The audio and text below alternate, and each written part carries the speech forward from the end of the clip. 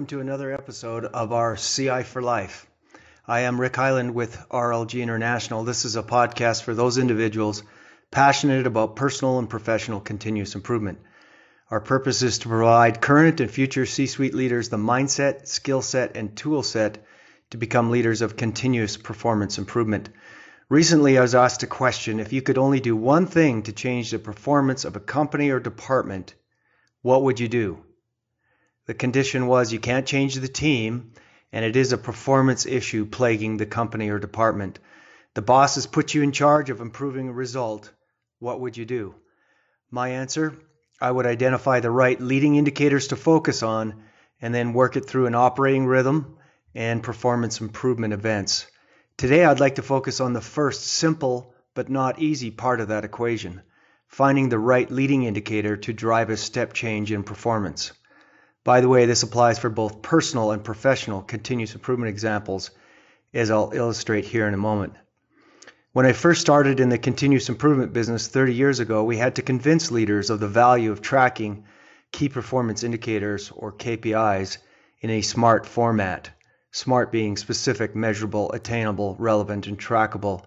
Today, every organization has goals and tracks reams of data, some of which are good lagging KPIs. The bigger issue today is too much data. People get overwhelmed with reports, KPIs, and data. The challenge is to find the right data and information that will truly drive clarity, engagement, and ultimately improvement. That's where the simplicity and importance of leading KPIs comes into place. Let's start with some definitions and examples. A lagging indicator measures goal achievement or attainment and is typically easy to measure but hard to influence, where a leading indicator predicts goal achievement that you can influence but can be more difficult to measure. In summary, a leading indicator influences or predicts, not always 100% prediction, or predicts future performance. A lagging indicator analyzes past performance. Let's look at several examples from our personal and professional lives. For example, if our goal is to make money in the stock market, and the lagging result is to see what influences the Dow Jones Industrial Average, some of the most powerful leading indicators people look at, and again, this is a situation where there's reams of data, so what are the most powerful predicting or leading indicators? Number 1, jobs report or unemployment. Number 2, corporate earnings. And 3, interest rates. And my financial advisors, Kent Binney and Kirk Brown, also like consumer confidence index and interest rates. This illustrates the importance of finding the right leading indicators or KPIs to predict or influence your desired lagging result. Another example, weight loss. The lagging indicator is your number of pounds or number of pounds lost.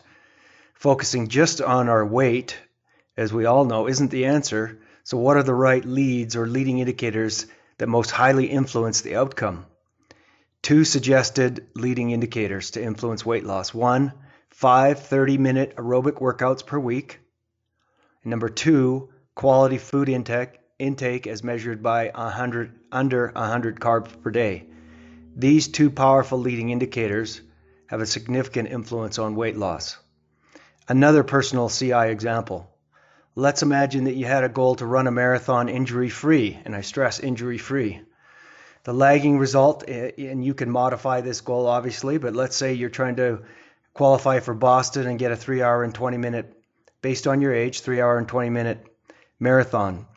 3 powerful leading indicators to help you achieve that lagging result. Number 1, 4 quality runs per week. Tuesday, Thursday, Monday, and Saturday, and I'll break that down here in a second. 2 of those runs on Tuesday and Thursday are 3 to 5 mile runs. Monday is the second indicator is your quality interval run of 4 miles. I'll explain that. On Monday morning, running 4 interval miles with 3-minute rests in between. Again, this would modify based on how fast you're trying to run a marathon. You can look online for more detail. But if you're trying to run a 3-hour and 20-minute marathon or 3-hour and 15, somewhere in there, you need 4 interval miles on a Monday morning. I recommend treadmill. A lot of people like the track of 6 minutes and 30 seconds per mile with a 3-minute rest in between to build your capacity for speed. Then on Saturday, that's your long run. You start at your base. Let's imagine in this case that your base is 6 miles. And then each Saturday you increase 10% per week. No more, no less, up to a maximum of 22 miles. You don't need to run the whole 26.2. And those are the 3 leading indicators that will help you run a 3-hour and 20-minute marathon. More details and to adjust your times, look online. Another example of leading and lagging. Let's look at the business in our professional or in business. And let's say the goal is to reduce or get 0 serious injuries. The lagging indicator is the number of serious injuries. The leading indicator, there could be 3 of them, or we recommend 3 of them to be the most powerful. 1, the number of serious near-miss investigations. That will get you thinking about the big things that could really hurt or kill people. Number 2, the number of planning events to avoid the next serious injury by your frontline teams. And number 3, the number of safety leadership interventions per week. That's a really important one that engages leadership heart and minds in capturing and working with their workforce. So I have a story of this where I've seen this work really well. In ConocoPhillips, Alaska, many years ago, under the leadership of Bill Arnold, Steve Bradley, and Wayne Fletcher and others, they had an example of at least tracking 2 of these with the frontline teams and leadership to a very powerful result. Bill, Steve, and Wayne, working with our RLG team lead, Kirk, Gibson, and Ann McFarlane, had the team focus on 2 powerful leading indicators to reduce safety incidents. Number 1, frontline crews with daily safety observations. I remember sitting in a maintenance garage in the North Slope of Alaska at 7 a.m. in the dark in the morning, watching the maintenance crew sit in a circle and update their safety observation chart manually, recording the number of safety observations from the day before. The contract supervisor would ask their employees to raise their hand if they had a safety observation or learning yesterday. He would then record the number on a chart and then ask several of them to share their observation or learning. It was a powerful example of employee engagement and leading metrics. At the same time, the operation leadership team was tracking their own leading metric. Every Friday morning, Bill Arnold and his leadership team would review this leadership team's safety interventions that week. A chart would go up on the wall with each team member's name and review how many safety interventions they had had that week versus target. A leadership safety intervention would be something like number of safety meetings attended or number of safety behavioral interventions, etc. The end result of focusing on these 2 powerful leading indicators is that ConocoPhillips operations had 0 recordable injuries that year, a significant improvement from the previous years. That is the power of finding the right leading metric. Okay, another personal continuous improvement example. The overarching goal is to compete in a mountain bike race. The lagging result is to come in first in your age class in a mountain bike race. I want to show that the principles of leading indicators works also for something like this. And to help me with this, I invited my friend and neighbor, Matt Crowley, to the podcast. Matt, welcome to the podcast. Nice to be here. Thank you. Yeah, Matt's just down the street here, and he is our local endurance athlete expert. And he's climbed Mount Everest. Yes, I said that out loud. The real Mount Everest, all 29,000 feet plus. Actually, I was just talking with Matt. It was last year this time that he did it.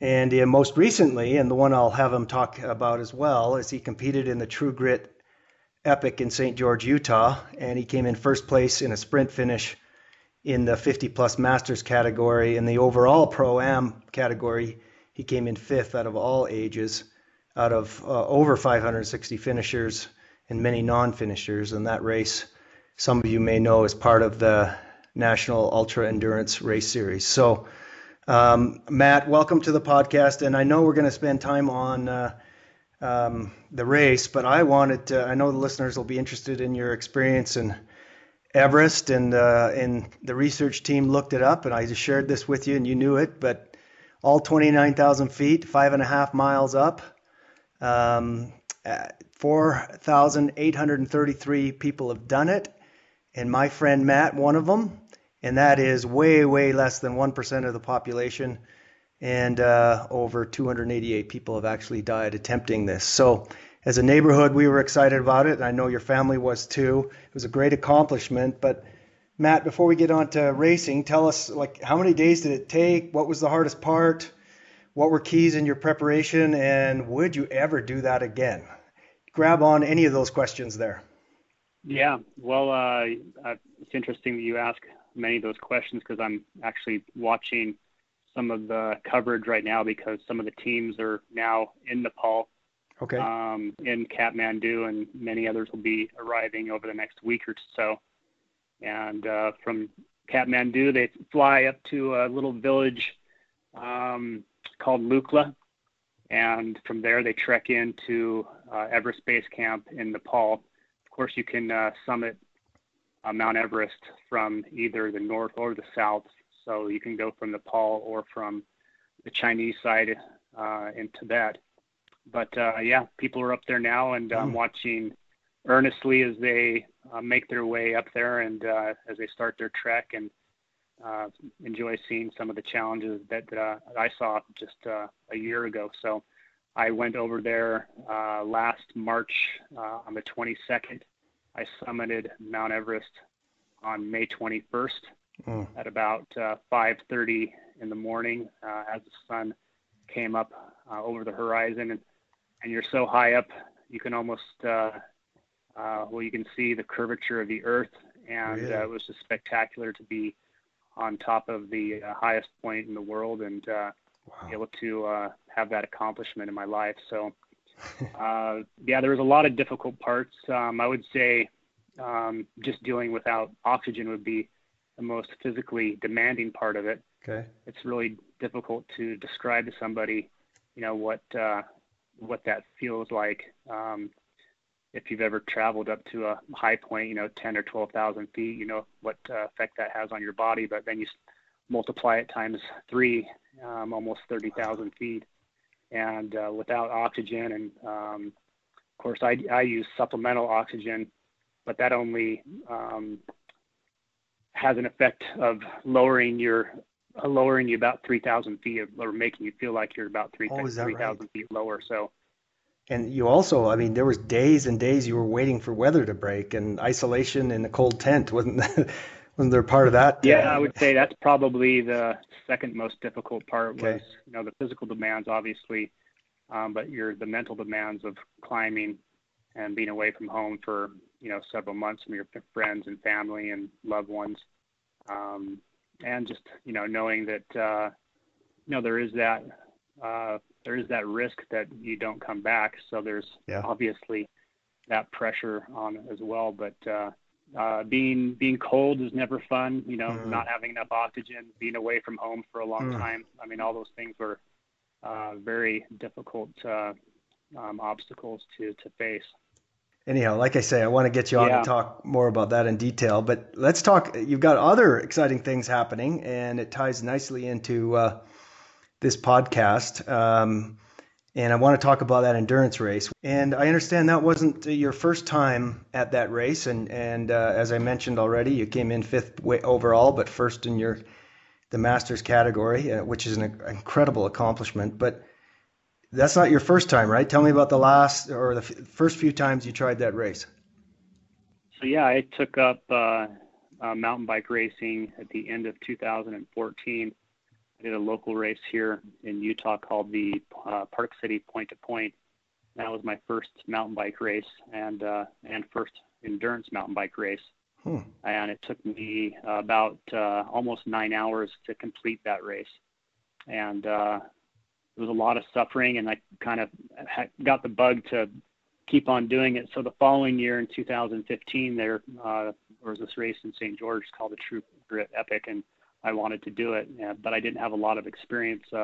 Went over my handlebars and came down right on my head, completely split open my helmet. And I had a severe concussion. Okay. So I was out for that year, for 2015. And the following year I was riding in the race, and once again went over my handlebars, not in the same place, but broke 2 ribs. And that took me out of the race. Then I completed it, and then in 2017, and did okay. I think I was in the top 10 of my age group at the time. Okay. And then in 2018, I was trying to compete to win,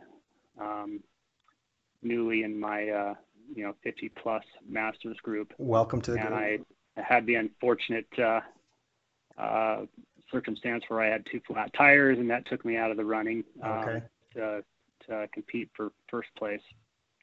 So 2019, this year, I felt like I had the training and felt like I could compete to try to win, and came down to a sprint finish between me and a guy from Southern California down in San Diego, and I edged him out at the line after 3 hours and 45 minutes. So it was a fun race. Wow. Yeah, wow. A lot of obstacles in the past. Yeah, concussions, broken ribs, flat tires. Yeah, and that's what this podcast is all about, is continuous improvement, and that's why I wanted you on to discuss, because you are an embodiment of this principle in many aspects of your life. And here, now, Matt, tell me, let's talk some of the leading indicators you do in your preparation, and I'll try to kind of translate that into some of the other learnings we've had on these podcasts. But tell me, if I only let you do 2 or 3 things for leading indicators that helps you prepare to get first in your age category and 5th overall, what would you say? I'd probably say the first thing would be my fitness level as compared to the competition. Okay. You have to go in with a certain level of fitness to be able to compete. So you have to have a high power to weight ratio. I mean, you can be a powerful cyclist, but if you weigh too much, it's difficult to get up and down the hills. So you have to have a kind of a delicate balance where you're, as thin and light as possible, but you still can put out maximum amount of effort and power for your weight. So, so your fitness is obviously extremely important. Having the enough time on your bike, doing the long rides that give you a lot of endurance, getting your power to the point where your power to weight ratio is competitive. So you have to go in with a high level of fitness. I think that would probably be the most important thing as I looked at this race. Probably the second thing would be just your skills on a mountain bike.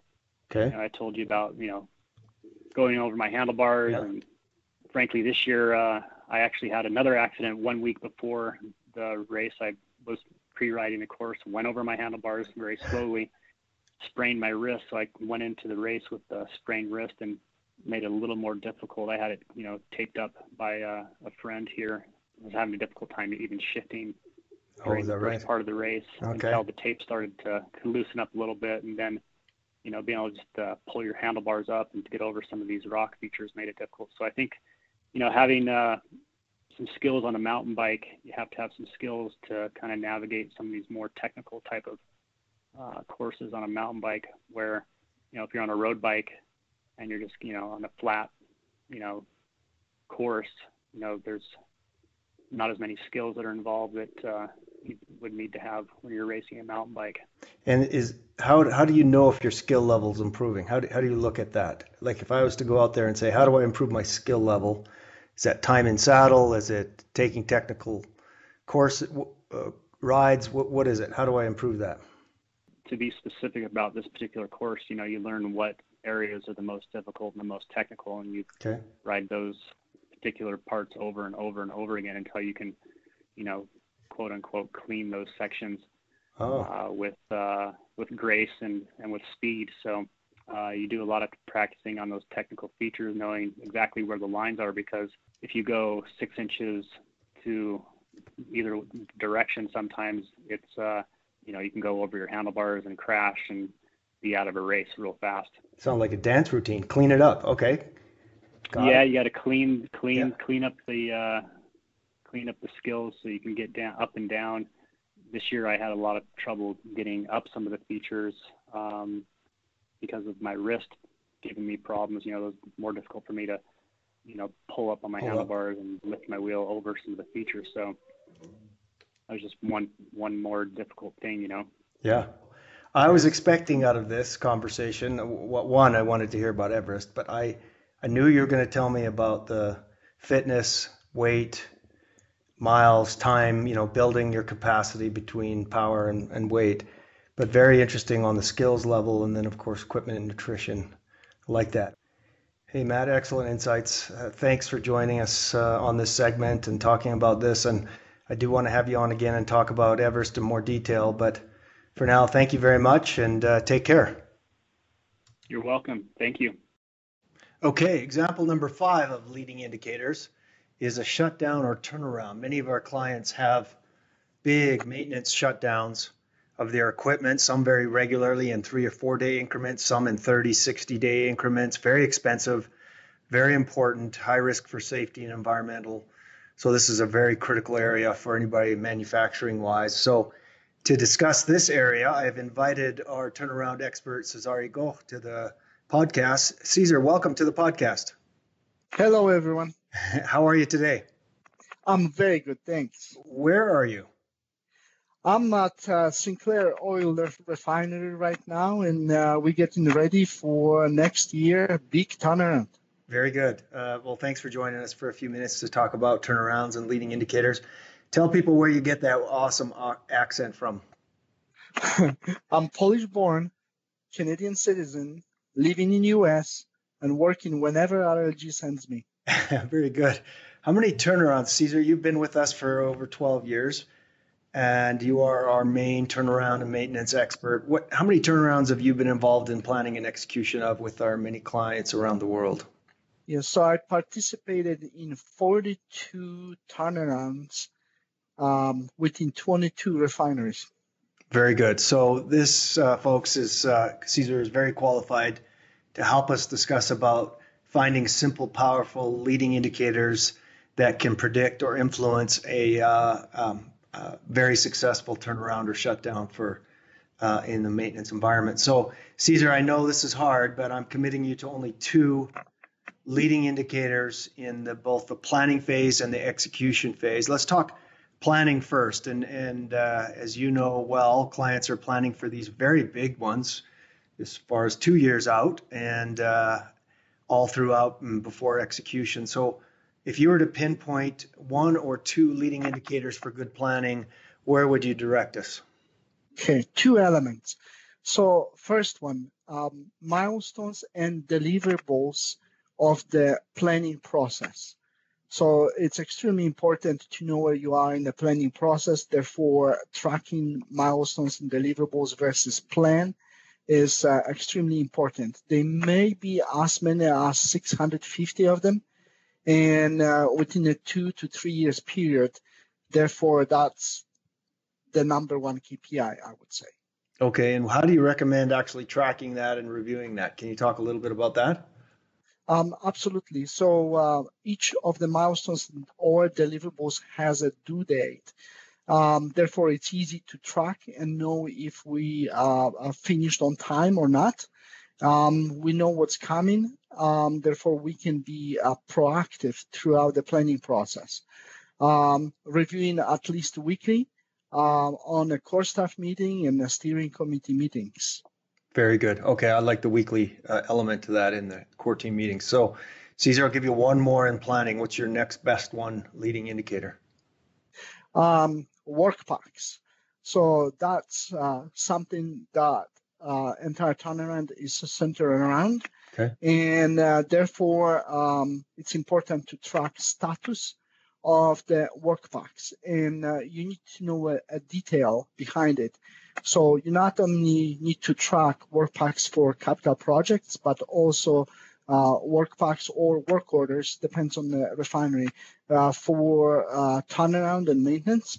And you can go really into a detail behind it. So how many of them issued for information, how many issued for construction, how many in P6, how many linked in P6, and so on. And obviously split between engineering and turnaround. Okay, so the measurable part of that, and again, could be reviewed weekly, monthly in their meetings, is number of, right? So number of Request for information completed versus plan. Is that the measurable part? Always versus plan. Okay. So once I know the total number of work packs, work orders, it's easy to determine how many I'm expecting to do every week or every month, and therefore it's always measured against the plan. What I like about work packs too is that's kind of even more granular than the dates or milestones that you've talked about before. So it kind of is a leading of a leading for better planning and kind of gets behind, makes it more granular. So, okay, anything else in planning you want to sneak in that's critical as far as leading indicators before we move on to execution? Absolutely, scope growth. Okay, how do you measure that? So typically, there's an additional process after scope freeze date. There's a process that allows for extra work to come into a planning. And different refineries measure that differently, but it could be measured as a simple number of the extra work, or it could be estimated. So that's what I prefer, to know how much extra value or extra money I'm adding to the scope. And do you prefer it measured in like number of work orders, dollars? What's your preference or recommendation? Dollar value, definitely. Okay, dollar value. Okay, so there it is, folks. If you're involved in shutdowns, turnarounds, best leading indicators to predict excellence in planning is milestones and deliverables versus plan. And as Cezary says, that can be very granular and up to 650 milestones, depending on size and scope. And then work packs. And then again, that's measurable in numbers versus a plan. And then scope growth in dollars. And again, tracked weekly, monthly in the different parts of the operating rhythm. Okay, Cezary, execution. What are your top two? Plan versus actual again. So earned value versus planned value of the schedule. So where are we in a schedule that we're putting in the last 2 years together, plan versus actual. So how often do we track that and look at that? Okay, we look at that daily. So typically on daily execution meetings, this is where we would look at that KPI. And that KPI would be split between overall and then by contractor or a critical piece of equipment. Okay, and that's a good point there. Focus on the critical path or near critical path. Okay, Cezary, one more in execution. What else do you like to use for leading?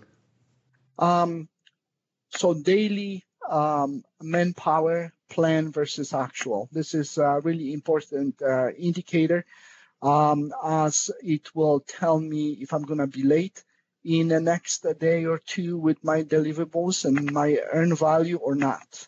So I can react to that and move my workforce around. Very important KPI. Okay, so and again, our clients are spending somewhere in millions to hundreds of millions on these big shutdowns and turnarounds.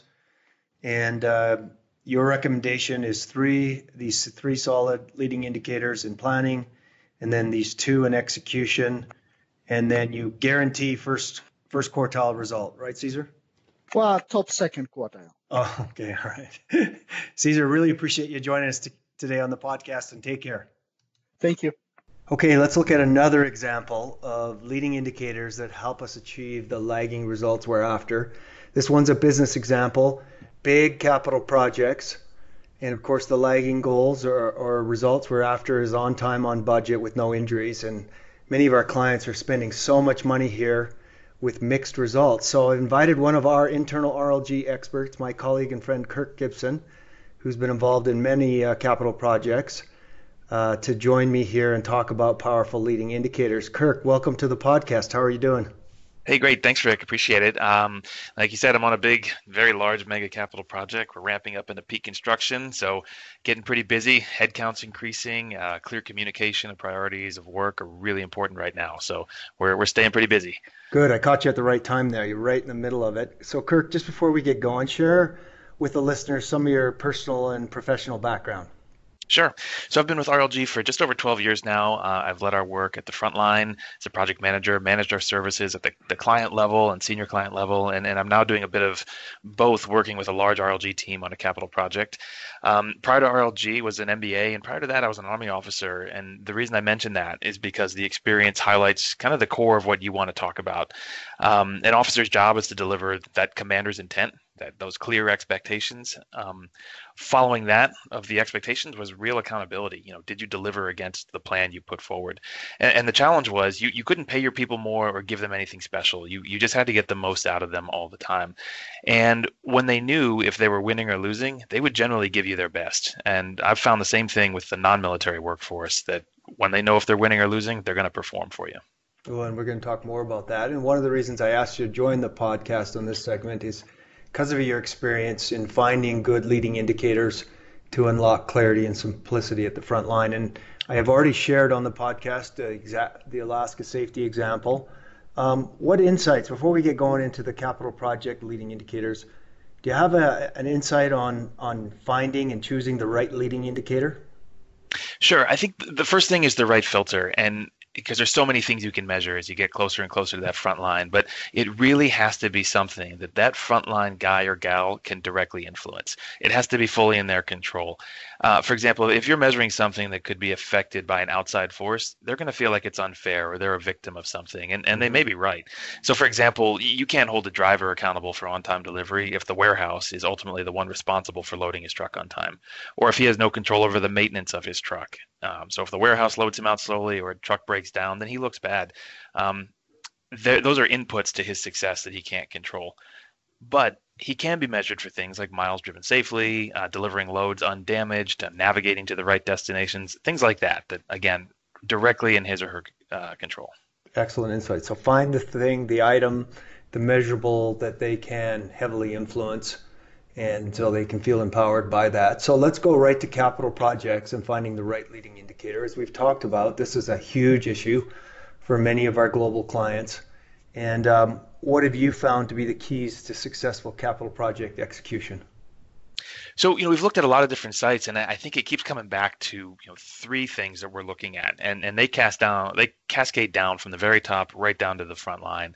So the first one is, how much work are you doing, right? This is the measure of hours worked or quantities installed. And this is pretty typical. This is always measured in capital projects. The second one is, how efficiently are you doing this work? And that's the productivity factor, or money spent on hours versus hours actually earned against your schedule. So for $1 spent, what percentage of that was applied directly to work and schedule progress? And again, this is something else that's typically measured. The third thing that's typically not measured enough is around schedule adherence. Was the work that you did, even if you did it really well, was the work you did actually against the plan and schedule you have in front of you?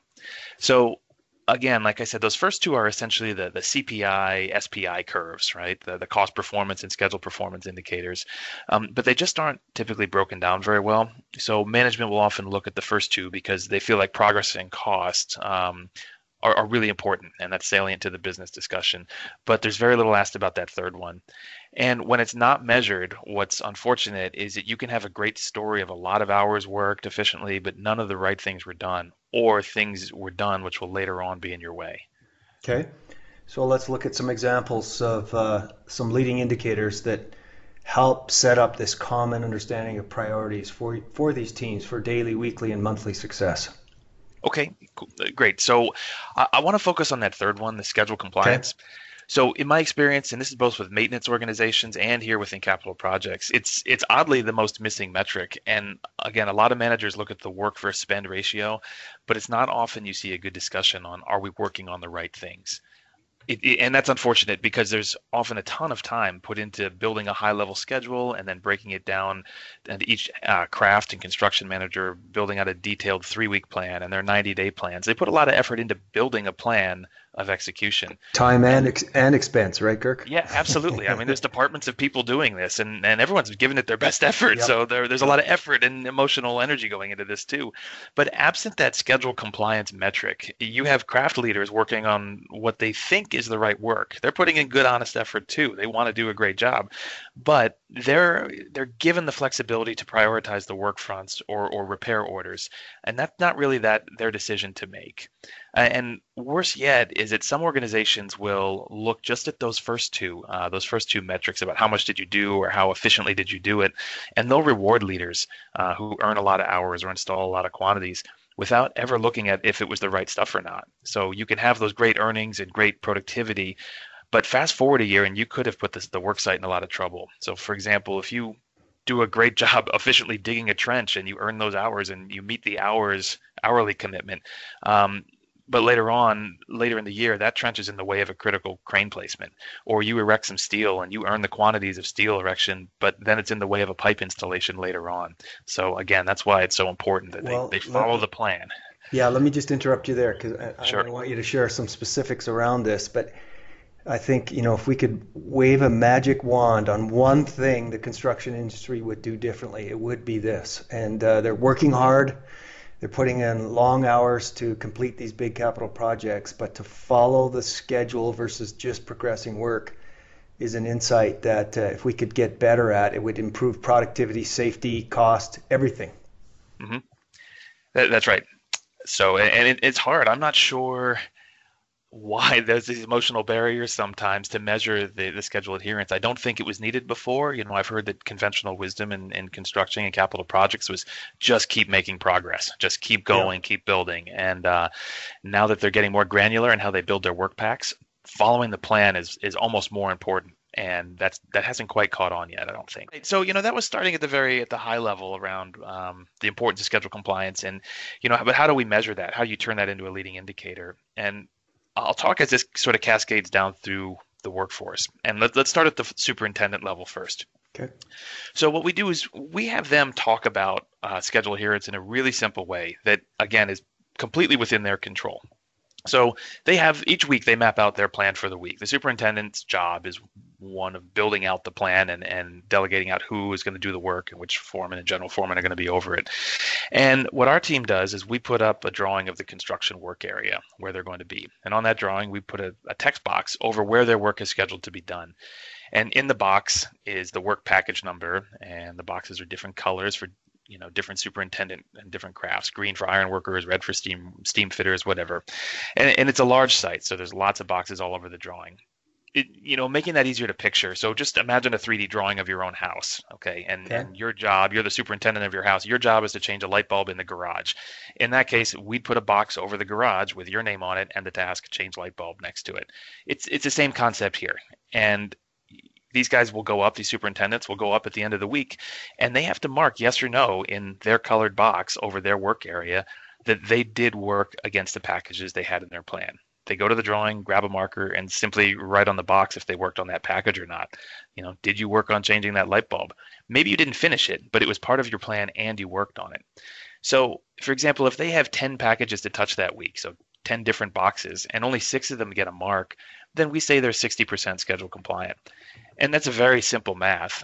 There's not a ton of schedule logic to it, and it's not tied into any big scheduling platform like a Primavera.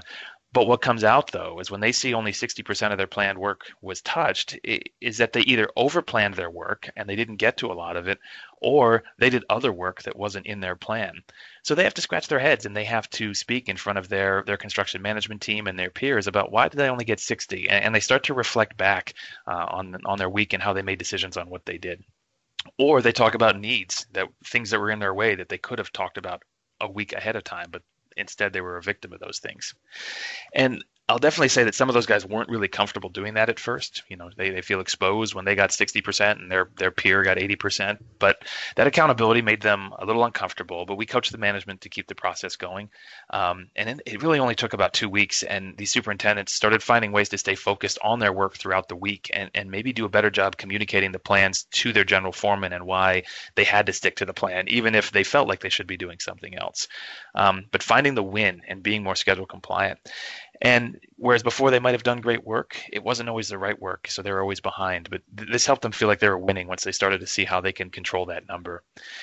So now, if we take that down to go ahead. Just before you take it down to the next level, what coaching would you give people? Because this happens a lot in our work, as you know, that work starts to be presented and there's that, I don't know if it's embarrassment or the uncomfortable with seeing that I'm below other teams or peers.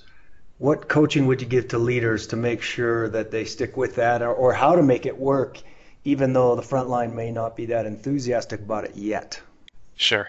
Well, I guess it's twofold. The first kind of blunt answer is that if you're in a work site, in a work team, and there's no healthy tension, then you got to ask them tougher questions, right? You need to have that tension around accountability, and you should be able to feel that. But the second part is accountability is not a bad word, and it's not a career ender. It's the kind of thing that when we're there or as a leader, you can talk to those folks and maybe pick one or two that understand schedule adherence first. We had a lot of new superintendents that they didn't understand their numbers. They kind of understood how to build a plan, but they didn't understand how their plan turned into those lagging indicators that were about the business. And so find the ones that can do it right and have them model it first. Set them up for success. Yeah. Yeah, set them up, tell them what they're doing, and tell them, hey, you only got 40%, but we're going to have a good discussion why. And you're not in trouble. I just want to hear why you think you got 40%, right? And make it about the learning. Yeah.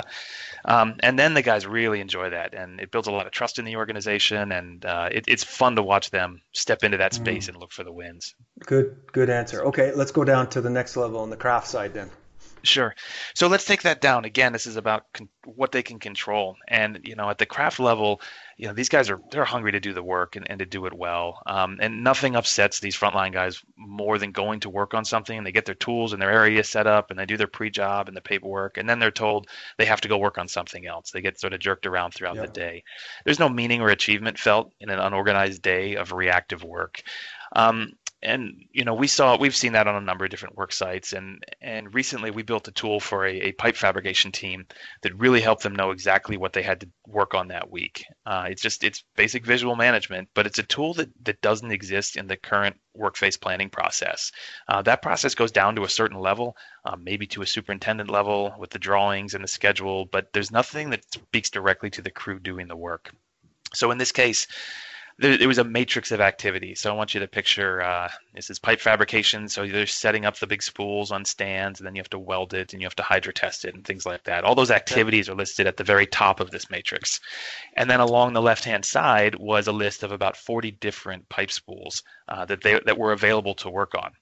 So prior to us showing up, they were working on kind of whichever one they were told was ready for work. And what wasn't clear to them was that there really was a certain order they needed to be fabricated and tested and then delivered out to the work site. They were just kind of picking and choosing of those 40 what was available. Well, this one's close by. This one we don't need the crane for. This one we have the flanges ready to go. That was how they're making the decisions. But it was really critical to the bigger picture that these things were completed in a certain order. Maybe the foreman knew that, but I don't think he did. And the schedule that they had went to a level 4, but it just didn't have the specific details on what should happen by priority each week. The foreman was doing his best to keep everyone working and moving, but on what? And it's back to that question, was it the right work? So I worked with the piping superintendent, and I asked him to simply highlight in that matrix of 12 tasks at the top and 40 different spools that they could work on, so 400 cells or so. Highlight those with a marker, which should be worked on that week. So as an example, step 6, set up hydrotest, should be done to spools 32, 36, 38. And if you go do that task and go down the list of those spool numbers, the superintendent simply just colored in the cells to designate them as priority work for the week. Maybe 12 to 15 cells would be highlighted on Monday, and the guys would initial and date in each one when they were done. And it was fun to see them do that, right? They enjoyed it, like, and we got this one done, and they all smile and clap, and they put the date they did it in their initials. And, not only did they see their own progress every day, but they knew they were doing the right work. Leadership knew they were doing the right work and rewarded them. And most importantly, as we showed them how to use this to drive their work, we told them, don't wait until Friday to say you couldn't get something done. If it's Wednesday and you won't get to one of those yellow highlighted cells, then bring it up. Say something on Wednesday. Elevate your needs and concerns early. And that was another space that they just weren't used to doing. These guys are proud of their work. They don't like to be a victim of anything. So sometimes that prevents them from asking for help. But this gave them permission to do that. And, I'll say this has gone really well so far. When I first put it up, I explained it to the foreman, and his crew came over to kind of see, like, what did this big plotted out sheet of paper that this consultant guy taped up to their wall. And the foreman explained it to them. And my favorite moment was this, when, the big workforce dude, the biggest guy in the crew, just said, stop. So wait a minute. So if I don't know what you're to thinking do, this is trouble. yeah, I'm like, great. He's gonna say, "Oh, flavor of the week. We've seen this before." Blah blah. I'm waiting for the big negative, and he said, "Wait, if I don't know what to do, I just look at the chart, find something in yellow, and I go do that. I don't have to wait for a foreman to tell me what to do next." And I said, "That's pretty much it." And he was thrilled. He gave me a big high five, and he knew how to win that week, and he was just really excited about that. Oh, that's a great story. So in order to find the right leading indicator, make it simple, make it clear, make it visible, and then something that the guys can actually keep updated. The other part of the story that I didn't pick up initially, Kirk, this is really about customer service as well. Like, you are getting the right product to these different work areas at the right time, because they got constraints and variables going on as well. And rather than just what materials do you have ready and most convenient. So it's also a customer service story. Okay, anything else you want to highlight in that story? Great example. I think just going back to that, as you look for these leading numbers or these frontline metrics, it has to be really within their control. Otherwise, there's a million reasons why they failed at it or they weren't able to get it done. So, love it. Thank you for breaking down this example into a very granular level. Kirk, thanks for joining us. Have a great week. Cheers. Thanks, Rick. You do the same. Take care. All right. Bye-bye. If I could only do one thing to create a step change in performance, I would spend time finding the right leading indicators that influence that end result. For personal continuous improvement, spend your time focusing on the right measurable leading indicators that will improve your performance. For endurance activities, focus on your overall fitness as described by 3 leading indicators: quality and quantity of caloric intake, interval speed work, and long runs or bike rides that build endurance. For professional challenges, focus on the leading indicators that influence or predict future success. Create clear, influenceable, visible metrics that the front line and management can focus on and improve. Usually one leading indicator doesn't correlate or predict 100% to the lagging indicator, but usually 2 or 3 clear and influenceable activities can give strong direction to your team and provide one version of the truth. Don't overwhelm yourself or your team either by providing too many key performance indicators. Don't be continuous improvement lazy. Find the right 2 or 3 leading KPIs to create clear focus and accountability so the team is clear on what your expectations are. As illustrated by the capital project example, when you break down tasks specific, clear, and sequenced at the granular level, it is very empowering to the individuals involved.